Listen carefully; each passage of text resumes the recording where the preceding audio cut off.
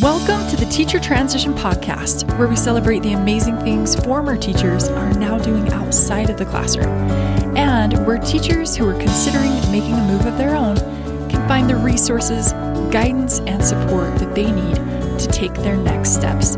I'm your host, Allie Parrish, and I'm so glad that you're here. I'm so excited to introduce you to one of my longtime friends in this episode, Becca Pike.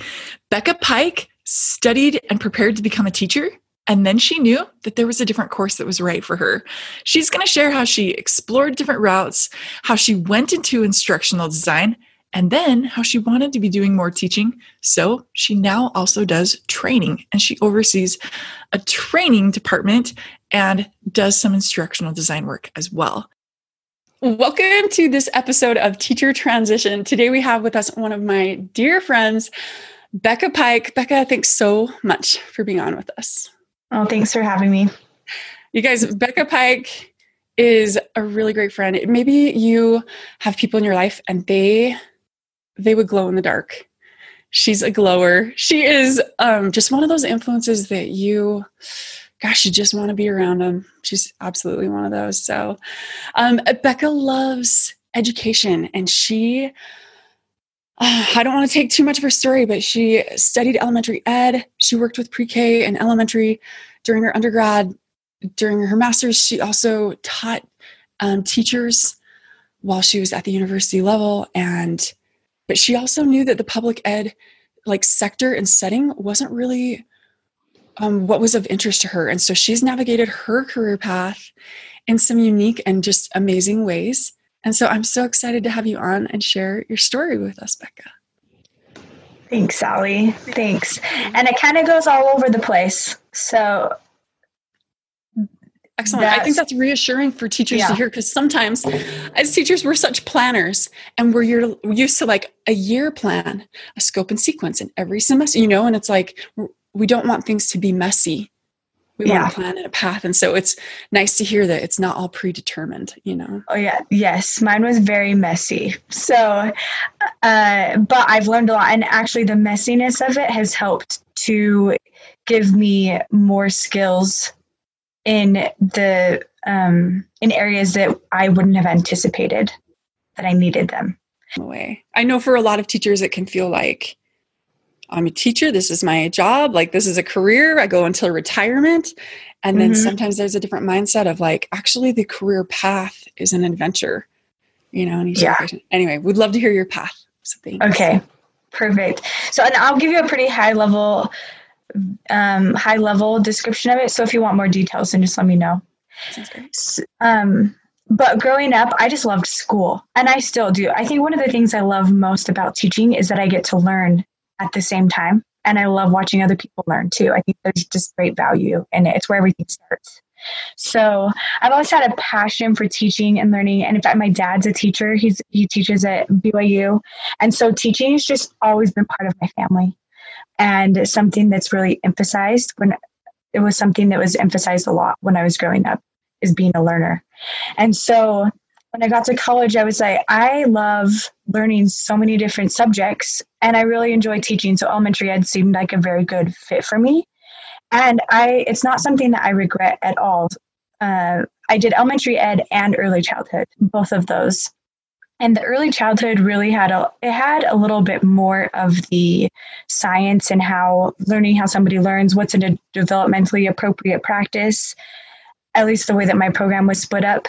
And then the elementary education gave me more of the tools. And it did go into some of that stuff and the psychology behind learning a little bit, but not as much of the physical development and whatnot. So the experience, it was interesting to be in that program at the same time as teaching at the Missionary Training Center for my faith. And the approaches were somewhat different, at least what my experience was. And I've also learned everybody has very different experiences. Let me pause for 1 second to give some people some context. So like Becca mentioned, she's in, during her undergrad, she's learning about teaching, the science, pedagogy, methods.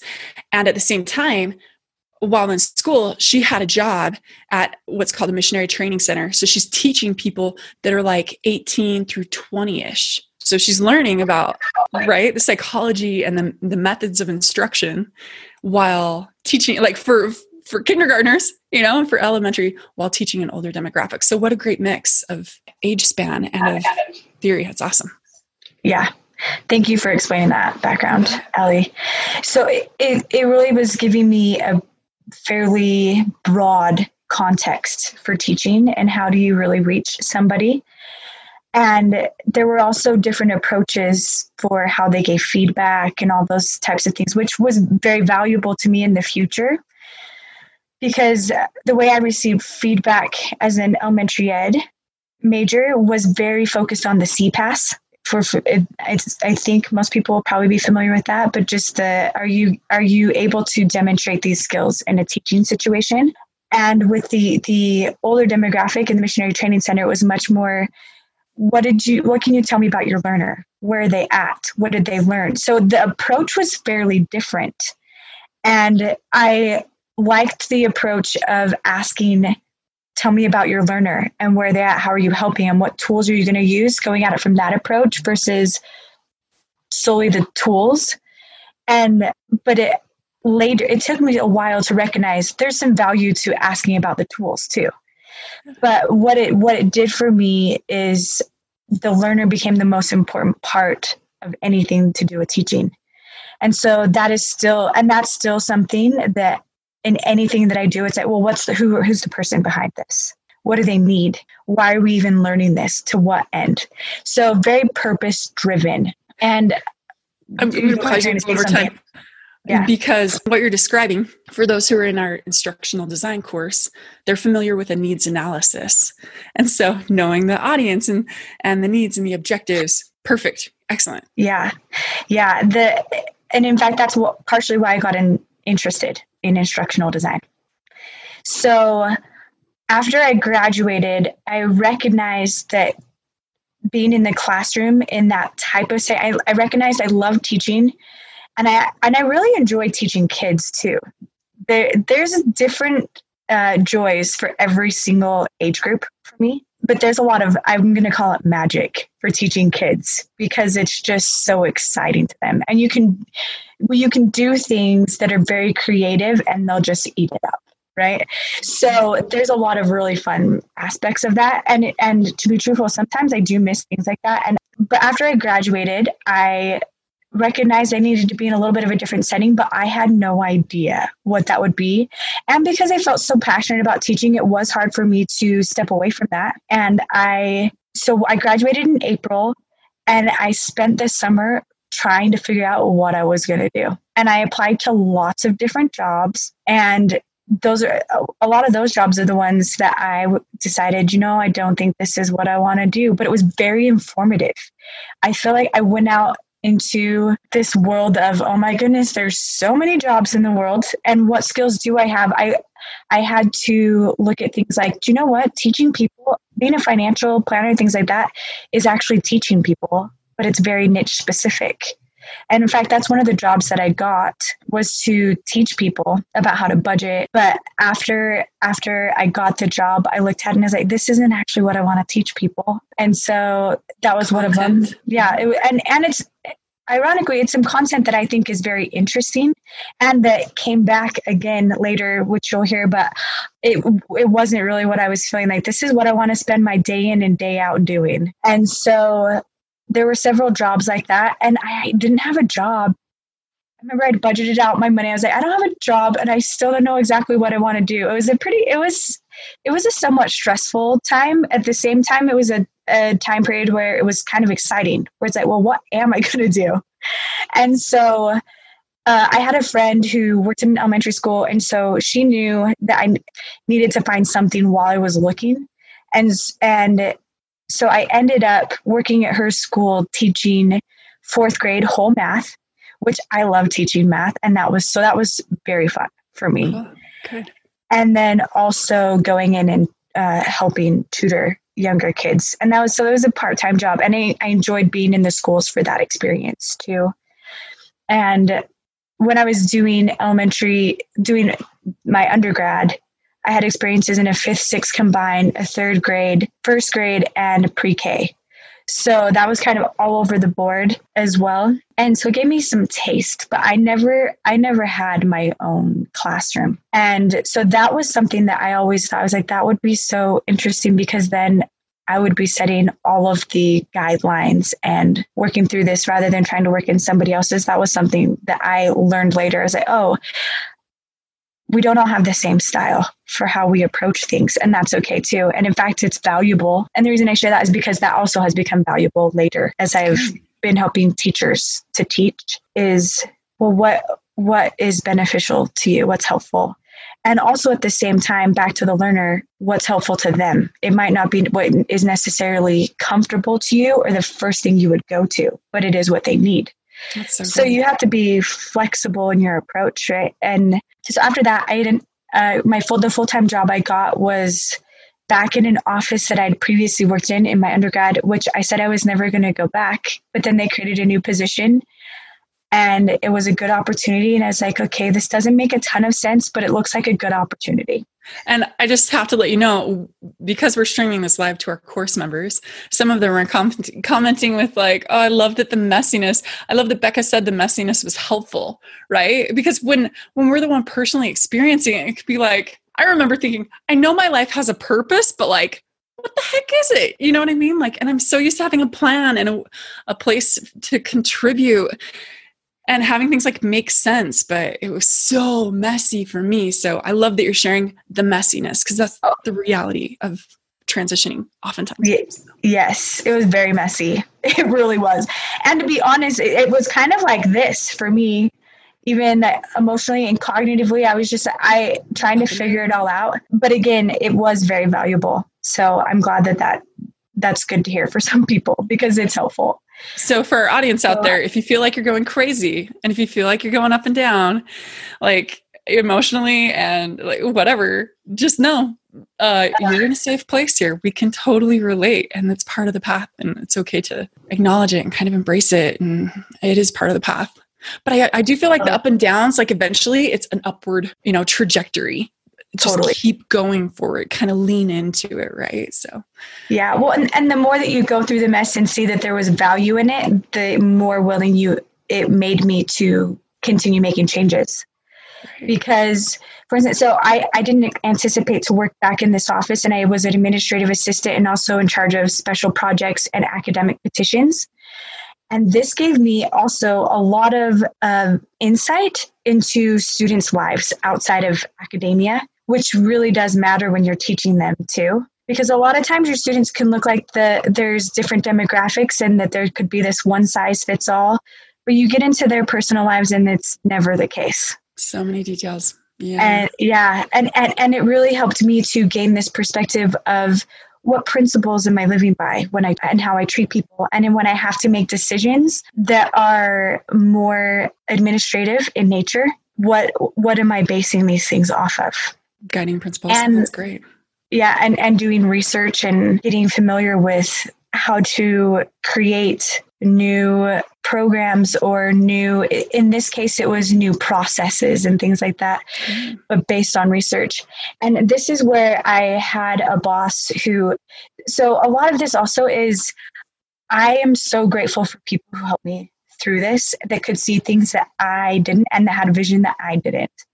Because my boss sat me down one day and he said, Becca, we need to get something clear. So I'm so grateful that you're here, but this is not your end. This is not your end all be all. And I know it, because he was the registrar of the university. And he just said, there's a lot of gifts that you have that need to be going places. So what can I do to help develop you? Which that's amazing to have a mentor and a leader like that. That's so good. Yeah. If anyone out there has a principal that's like that, mad props to them, because I think a lot of teachers feel like, no, like they want me here. They want me to stay. They just need someone in the position that knows what they're doing and they don't have to train someone else. But when you have people in your life who help you see like, this isn't your end game, like, or your end goal, gosh, that's monumental. I love that you had a figure like that. Was he also the one who had done a degree in what you went into? No, so he had done a master's of public administration, but one of the assistant registrars had been the one who did instructional psychology and technology, and I ended up working for him too. So part of this was I ended up having I had a number of different people that I reported to, and other people that then students began reporting to me. So that was also good exposure to managing people, and that there is a lot of this is that teaching teaches you about people, and managing is actually teaching people. A lot of it is how to do something new and finding out where they're at. Okay, well, tell me, what do you understand? And what is hard for you? How can we help you? That's so great. So that was beneficial. And I started noticing that first of all, so the registrar who I told you I had that conversation with, he started doing things like saying, Becca, this is how you create a case study. And he gave me this a book to read and a project that would involve something like that using these skills. And then we needed to create a new database system for our petitions. And so they said, well, Becca, will you go take this class on how to create that?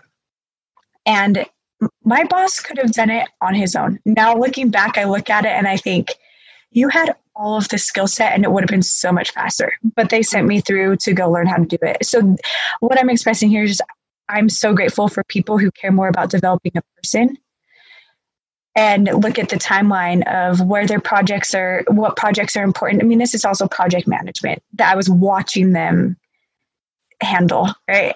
So they were building people and getting their projects done. So I learned a little bit more about database systems, because for me, technology in the past, I would always tell people I am not a tech person. I'm not a tech person. And you know what? It's still not, I would say technology is still not something that I would say is my natural element, but I've learned a lot about it and learned to appreciate it and learned how the tools can be beneficial. Awesome. So for me, I've learned what drives me is, well, what's the purpose and how are we going to get there? Okay, what tools do we have? And then coming at it from that approach rather than just learning a tool. That's not as motivating to me. And some people love that part, but that's me, right? Now, I can kind of see with everything that you're mentioning, like for those that are listening, a lot of what Becca's mentioning is kind of theory, right? With, I need to know this about my learners. I need to know what the end goals are. I need to, what's going to be best for teaching them and instructing them. We can see that she loves instructional psychology. She loves instructional methods. And Becca, for a lot of our audience that is in classrooms with textbooks, with students doing behavior management and things like that, they, and those who are trying to make a transition, some of the things that are really helpful for them are seeing kind of like milestones or hearing kind of suggestions or like, what did you do next? Or what did you do next? And so can you tell us, like, I know that you chose to do your master's program and Becca's master's is in instructional design. Her program is called Instructional Psychology and Technology. A lot of universities title that differently. Those who are in our instructional design course haven't done a master's in that, at least so far. That's not true. Some people in our course have done a master's in it, but they felt like it gave them no idea of what instructional designers actually do. And there's some of the first friends, like their first teachers that reached out and they're like, I finished this master's and I still have no idea what the job is like. So could you share with us like anything you want about the master's program? And then for the teachers out there who are listening, can you tell them a little bit? I know you had multiple jobs after that doing instructional design stuff. Mm-hmm. But yeah, for a lot of teachers considering a transition, they're like they get some of the instructional methods, right? They've studied it and they totally relate with everything you're saying about loving that. Can you kind of take them on a tour of, like, if we make it really practical of bringing it down to kind of jobs, roles? I liked it because of this. I didn't like it because of that, so that they can kind of find their footing. Okay. Yes. Thanks for guiding me, because I tell you a high level view and then I dig deep. I think of these people and experiences. So I appreciate that. You're great. And I love hearing how much I'm so like you where I'm like, I love the instructional, like the psychology and the methods behind it. Completely relate. Yeah. Well, I guess all that's to say that is to help me to start to recognize what I really enjoyed, Right. So from all of that and seeing people who had this skill set from instructional psychology and technology, that's when I decided this may be a program that I could do. And in fact, with the messiness, I was also trying to study for the GMAT. Well, not trying, I was studying for the GMAT at the same time because I thought about doing the MPA or MBA program too. But it was always in the teaching side of things. So I didn't know. And some people do go that route and so get into teaching in the corporate setting, but I wasn't sure what route to take. So long story short, I ended up deciding to do the instructional psychology and technology program. And the program went through a lot, like you're saying, Allie, of learning theory. How do people learn? What are the different approaches? What are your assumptions when you approach a learner how they learn? And it helped me to think through things like, well, children need more. You're helping to give them context. Adults have a lot of context, but they may need a little disruption into what their perception of their context is so that they make a little bit more space to learn something new. So it taught me a lot of those things. And it also taught me how do you utilize a tool to create a new learning experience? And it can be in a lot of different settings. So some of the different jobs and experiences that I had in the program were teaching elementary ed majors. So for the full 2 years I was in the program, I taught them how to utilize technology in their classroom appropriately. So this isn't a crutch, or this isn't just to replace what we were already doing without the technology, but how do you actually enhance an experience? Can you take somebody somewhere else in the world through Google Earth that they would have seen otherwise? And then how do you create a new experience for them and bring in new thoughts? And so that type of thing, or how do you help them to collaborate using Google Docs in an elementary ed classroom? What do you need to do? Because it's different than if you just gave them a piece of paper and they're writing on it. You need to, it's little things like go through and say, okay, so-and-so start writing here, so-and-so start writing here, but you can all see it, but you're not going to start overlapping. So just little tools like that help them to see this is going to help your students and to help them learn technology, because so many jobs are going that way, right?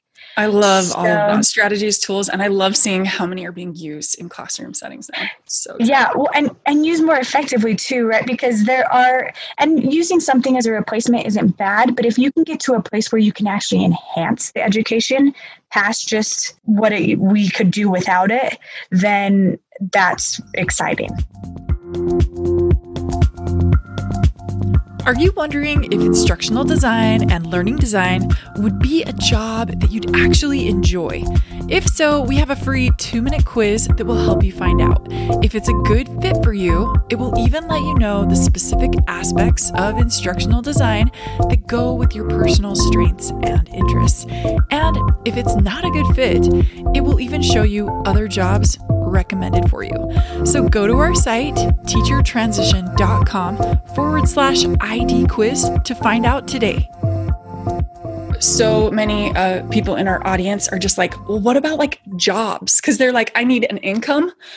Some people are like, I really want to have benefits. Can you tell us about, like, after graduating, how did your degree in instructional design translate into opportunities? Yeah. Well, so let me say a couple of the other experiences I had in my program that led to those opportunities too. Yes. Thank you. So there were other jobs we did. One of them, we worked with Deseret Digital Media and helped them learn how they could expand this boot camp that they'd been doing in person to an online platform so they could teach people about marketing. Because there's somebody in their industry that was doing it very, very well, but they're like, we need to scale this. A lot of it's about scalability. But you can't just transfer, as I'm sure many people are learning right now, doing more online. You can't just transfer the exact same thing you do in person to online. So what does that look like? So a lot of it gets into even a little bit of UX design. And UX, for those who are unfamiliar with that, is user experience. And what Becca's talking about, like the art and science and skill and job of translating a live learning experience into an online experience, that is done by instructional designers. So if that's what you love, instructional designer is the path for you. Yeah. Well, but the interesting thing is, so there was that, but then I had experience designing instruction back at the Missionary Training Center. And we designed instruction both for online and for in the classroom. So you can do both. And a lot of it was, how do you work with a stakeholder? What is their end goal? And what kinds of questions do you need to ask? So when you talk about a needs analysis, that was very important to finding out what they actually wanted, because you could spend a lot of time creating something that in the end, this isn't accomplishing our goal at all. Yeah. What's the business goal? Like, what are the overarching goals? And again, those in our instructional design course are familiar with that and with a needs analysis, and they need to ask things like that. So yeah, excellent. And something that I was passionate about, and this is what I did my project with, that we don't often think about instructional design with, was museum spaces. So my project was creating a children's literature exhibit for parents and their kids to get them into stories and create transformative learning experiences. But it's a very hands-off thing. So we would do a lot of observations and then questioning after they went through the experience, because that type of design is, okay, well, how do you design a space to create learning even when you're not there to facilitate it? Yeah. So there's so many ways that you can design learning. And that's what's exciting about design, is there's a lot of platforms you can work from. Excellent. So, and I love that example that you shared too, because I know some people in our core, in the instructional design course, are interested in nonprofit, and, yes. And so museums, libraries, all the resources in a community, people need to learn how to use them and access them and make the most of them. And those resources don't have enough money for live training all the time. So making it accessible, being able to scale it, it's a huge blessing to them. So. Yeah. And nonprofits is actually one of the things that got me into instructional design, because I noticed that there was a need for that space nonprofits need to be teaching people all the time, and that's how they make things sustainable. And so for part of our program, we also went over to the UK and did a social entrepreneurship program, which also brought in my perspective on, okay, well, how can instructional design be created in these spaces to make things sustainable? And does it necessarily have to be with a nonprofit to be impactful? So there's just a whole world of so many different avenues that you can go down to get to the same place, is what I'm trying to illustrate. So one of the jobs that I got that I didn't take because of just life circumstances, and I still think this would be so fun, was to help create learning for dentists and other doctors who are part of the American Cleft Palate Association. And so they needed an instructional designer to help them figure out, how do we teach our medical staff, and how do you use webinars appropriately, and how do we put this into a learning management system, or is that the way that we even go? It was starting from ground zero. So that was one of the other jobs. And then after I graduated, though, I ended up working for a college of computer science, and they were trying to create an online program for a new demographic, essentially. It's one of the spaces where there's a lot of need, and there isn't enough people that have the educational background to actually do the job, to fill the number of jobs there is. So that was fascinating, because we use a lot of video. So I worked a lot with, and in my program too, I took one programming class because I knew I wanted to be able to, I didn't want to be a programmer, but I wanted to communicate with people on the back end. And that's really important. And there are people in our instructional design course, and computer science is their background. Can you remind me, was that at Newmont? What was the company that you were working for? Mm-hmm. Okay. It was Newmont, and it was designing courses. No, it was actually the video work, right? Because I remember talking with you back then, and you were doing just a lot. It was part of your role related with video creation. So I did more consulting with and helping in the class, like in the, how do you say this? When we were filming things, I was there and I was asking them questions, and I'd work with them on their scripts and help them figure out, okay, well, how are you going to say this? And where do we need to put in visual aids And where do we just want to be focused on your face? And let's not actually have a lot happening in the background because we want them focused here. So I worked really closely with the person who was making all of the videos. So she had the technical expertise, and I was bringing in the how do you make it conducive to learning? And how long should these videos be? So that's a lot of what we worked with the teachers too, is you can't stand up there and give a 20-minute lecture. Give us a 5-minute snippet. Okay, now give us another 5-minute snippet. And then from those snippets, a lot of what I was doing after that was going through and putting it into a learning management system. What content needs to surround this video, then what questions, and then how does it fit in with the assignments they're going to give, and how are we grading that, and how are we making it scalable, but how do we make sure they really know what's happening? So I designed courses like that, but then I also designed things like an ethics course, and back to that financial side, a personal finance class. And in that one, I helped to run the back end of things. And that teacher knew I loved teaching, so he would let me teach that class with him sometimes. And then they found out there, and I'd done this at the Missionary Training Center as well, they found out that I love to train teachers. And so then I began going in and observing their teachers. I went and observed the teachers and then gave them feedback for in the classroom. So we talk about what types of questions do you want to ask your students, and do you really understand where they're coming from? And over here, these guys were really engaged, but did you notice over here that they weren't as engaged? What are some things that you think you could do? So I would go in and give them feedback for stuff like that.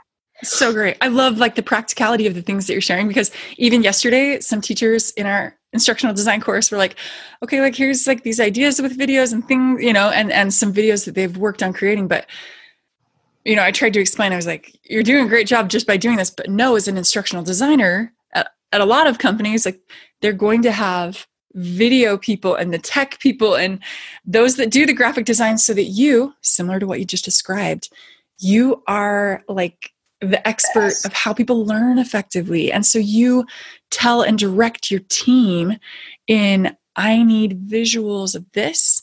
I need questions like this. I want them to appear on the screen like that.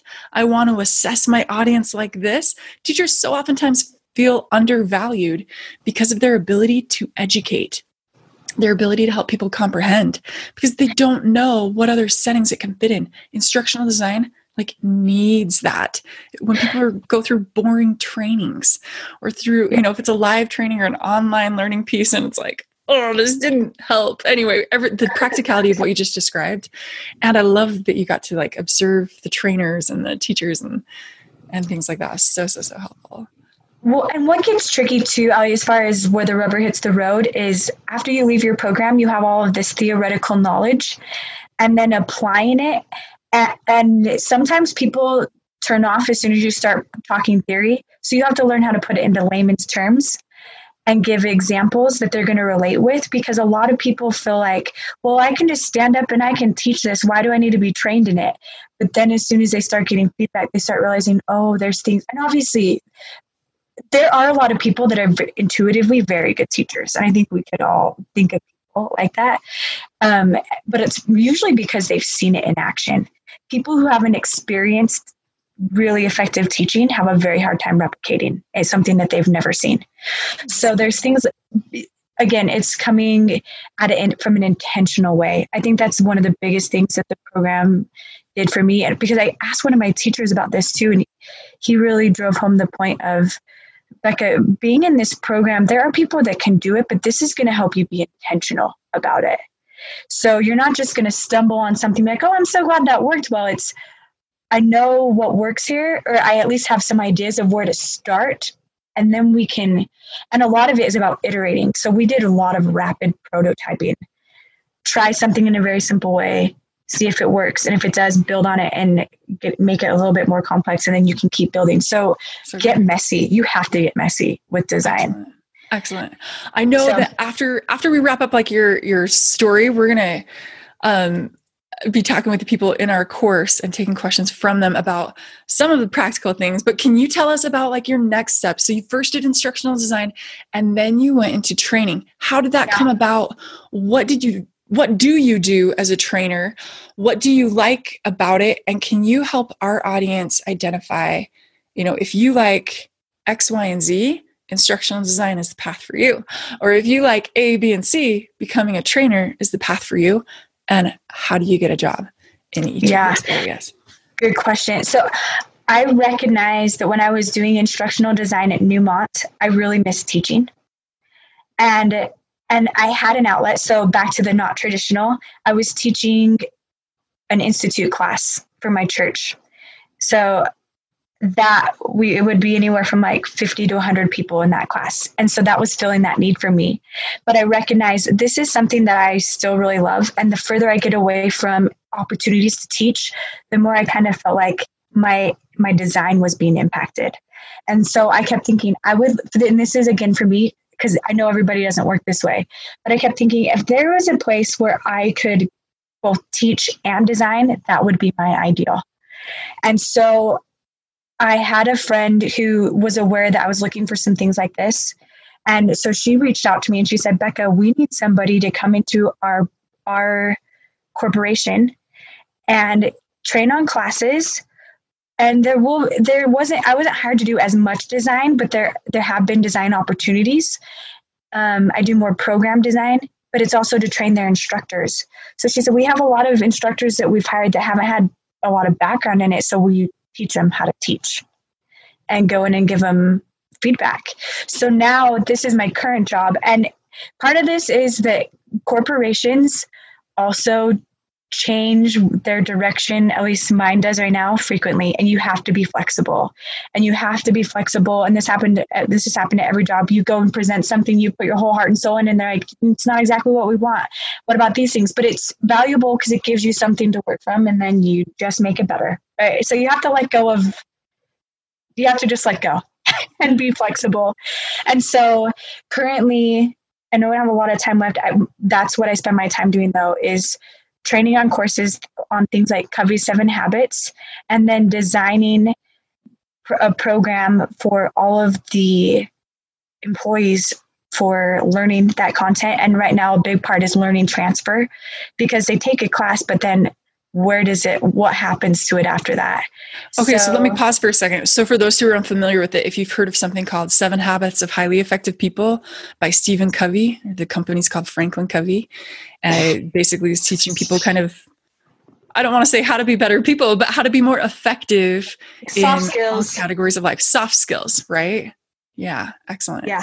And so I know a lot of teachers love like people and concepts of the heart and character and things like this. So the role that you're in would appeal to so many people. But you're saying you not only train on that, you are ensuring that all of the employees there have training facilitated for them.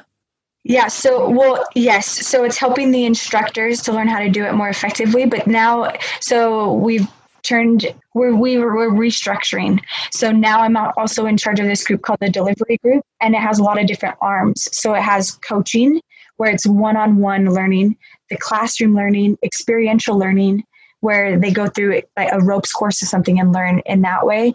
And then there's also an arm that's more independent learning, where they can go to we call them labs, and they have time set apart where they can go and look at content from worksheets and other things that we have, and how do they actually apply it. So it's coming at it from a lot of different ways. And right now the design is more, okay, how do we bring together all these different types of learning so that it actually creates change in somebody? Great. So they don't just learn something, they become something. So Excellent. That's a lot of what I spend my time doing. Excellent. So, okay. There's your long story, Allie. Excellent. What a career. I mean, what a path, right? I love that you had a lot of self-awareness, even right out of undergrad, that while you appreciated things about the public ed setting, it wasn't a place where you were going to personally thrive and where your interests and your gifts and your skills and your wants were going to take you.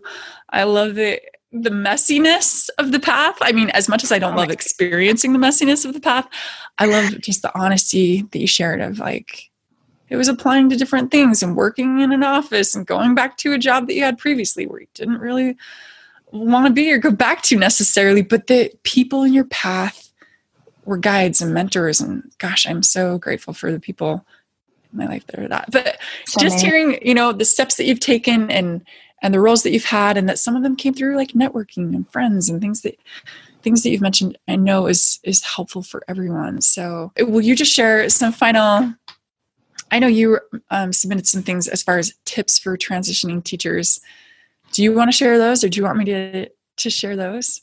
I'm trying to remember what I wrote for you, Allie. I've got it right here. Okay, guys, here are Becca's 2 tips for transitioning teachers. 1, what gifts do you have that you feel could impact the world around you for the better? And number 2, what are you passionate about? And how can you direct those passions into a career? You can get creative, right? And so, yeah, I love the advice that you shared, just the reality and the messiness of the path, but showing how teachers, with their knowledge of methods of instruction and how people learn effectively, can translate into different companies and different roles and different age groups as an instructional designer, as a trainer, and that one helps with the others. So awesome. Okay. Yeah. Becca, thank you so much. Thank you. In our course, she's going to be sharing more about how to actually get the jobs, what a day in the life of an instructional designer in her former role looked like, and just any tips and answering questions of those in our course. So thanks for being with us. Awesome. Thanks, Allie. If you want to open new opportunities for your future with your teaching skills, then enroll in our course, From Teacher to Instructional Designer. This is so much more than just an online course. You will finish the course ready to confidently apply to jobs with a resume and cover letter that are already created for you, with customizable templates, and with your personal portfolio that showcases the instructional design skills you already have and those that you will gain through the course. You'll receive a professional development certificate that you can share with your school for PD hours. And you'll also have the option to get a certificate in instructional design and instructional development that you can showcase on your resume.